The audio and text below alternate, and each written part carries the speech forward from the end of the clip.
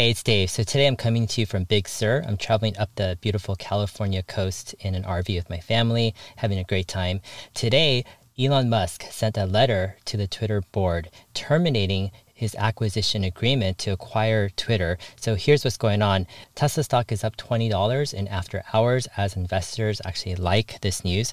Twitter stock is down another 5% in after hours. So it's down 5% in the regular market, so almost 10% in just a day or so. So here's a letter that Elon Musk has sent. He did a filing with the SEC to include this letter. There are various reasons that Elon Musk has stated on why he's backing out of this Twitter deal. So here are some highlights. Elon is terminating the merger agreement because Twitter is in material breach of multiple provisions of that agreement and appears to have made false and misleading representations upon which Mr. Musk relied on when entering into the merger agreement.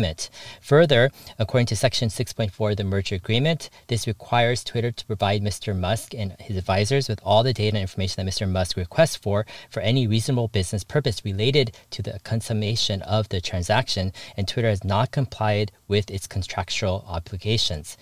Further, according to Elon and his letter here, he says sometimes Twitter has ignored Elon's requests, sometimes it has rejected them for reasons that appear to be unjustified, and sometimes it has claimed to comply while giving Mr. Musk incomplete or unusable information. Further, while Twitter has provided some information, that information has come with strings attached, use limitations, or other artificial formatting features which has rendered some of the information minimally useful to Mr. Musk and his advisors. Also, Elon is saying that Twitter has failed to deliver on the following information: info related to Twitter's process for auditing the inclusion of spam and fake accounts in their monthly daily active users, information related to Twitter's process for identifying and suspending spam and fake accounts. Number 3, daily measures of monthly daily active users for the past 8 quarters, board materials related to Twitter's monthly daily active user calculations, and number 5, materials related to Twitter's financial condition. Elon's legal team goes on in this letter and says, despite public speculation on this point, Mr. Musk did not waive his right to review Twitter's data and information simply because he chose not to seek this data and information before entering the merger agreement.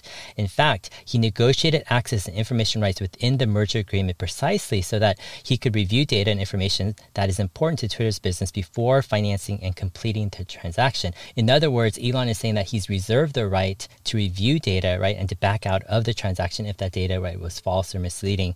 And this is what he's saying is the case. Further, the letter says, although Twitter has consistently represented in security filings that fewer than 5% of its monthly daily active users are false or spam accounts, based on the information provided by Twitter to date, it appears that Twitter is dramatically understating the proportion of spam and false accounts represented in its monthly daily active count. All right, so what's the response from Twitter's board? So Bret Taylor is the chairman of the Twitter board. He tweeted shortly after this filing came about, and he said, Twitter board is committed to closing the transaction on the price and terms agreed upon with Mr. Musk and plans to pursue legal action to enforce the merger agreement. We are confident we will prevail in the Delaware Court of Chancery. So the Twitter board is playing hardball. They're going to take Elon to court and basically try to force him to go through with this transaction, right, at the agreed upon price. All right, here's some points on my take or my perspective on all this. First, if it goes to court, it'll likely become a long drawn out battle over the merger agreement terms.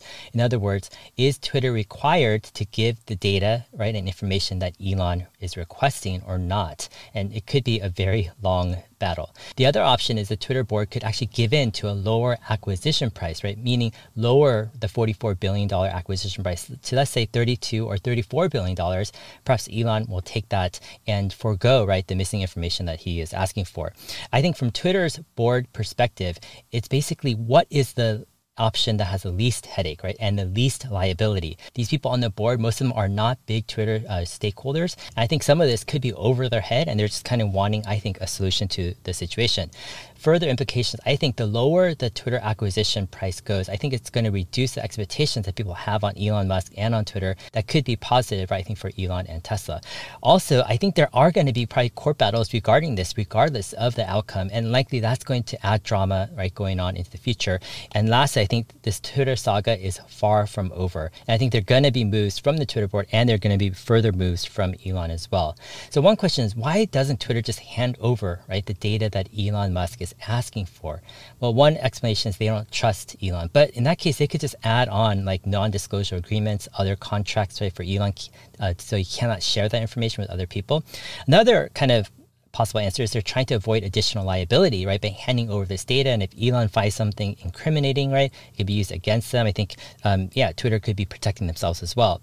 Another point is I'm not sure Twitter actually wants a long drawn out court battle to force Elon to buy Twitter against his wishes. And because of that, I think a settlement in some form is the most likely scenario or outcome. Lastly, I think Elon still wants to buy Twitter, but I think he wants to buy it at a fair price, meaning lower than the $44 billion agreed upon price, considering the limited data available to him and the questionable monthly daily active users, right? And perhaps an unknown amount of spam and bot figures. The other option, I think Elon would be happy with the current price, right, at $44 billion if there was solid data to back up, right, that the spam and bot figures are at most 5%, which I don't think there is that data or information available. I hope this has been helpful. If it has, go ahead, like and subscribe. All my videos can be found as an audio podcast as well. Just search for Dave Lee on investing in your favorite podcast player. I'm also on Twitter at HeyDave7. All right, we'll see you guys in my next video. Thanks.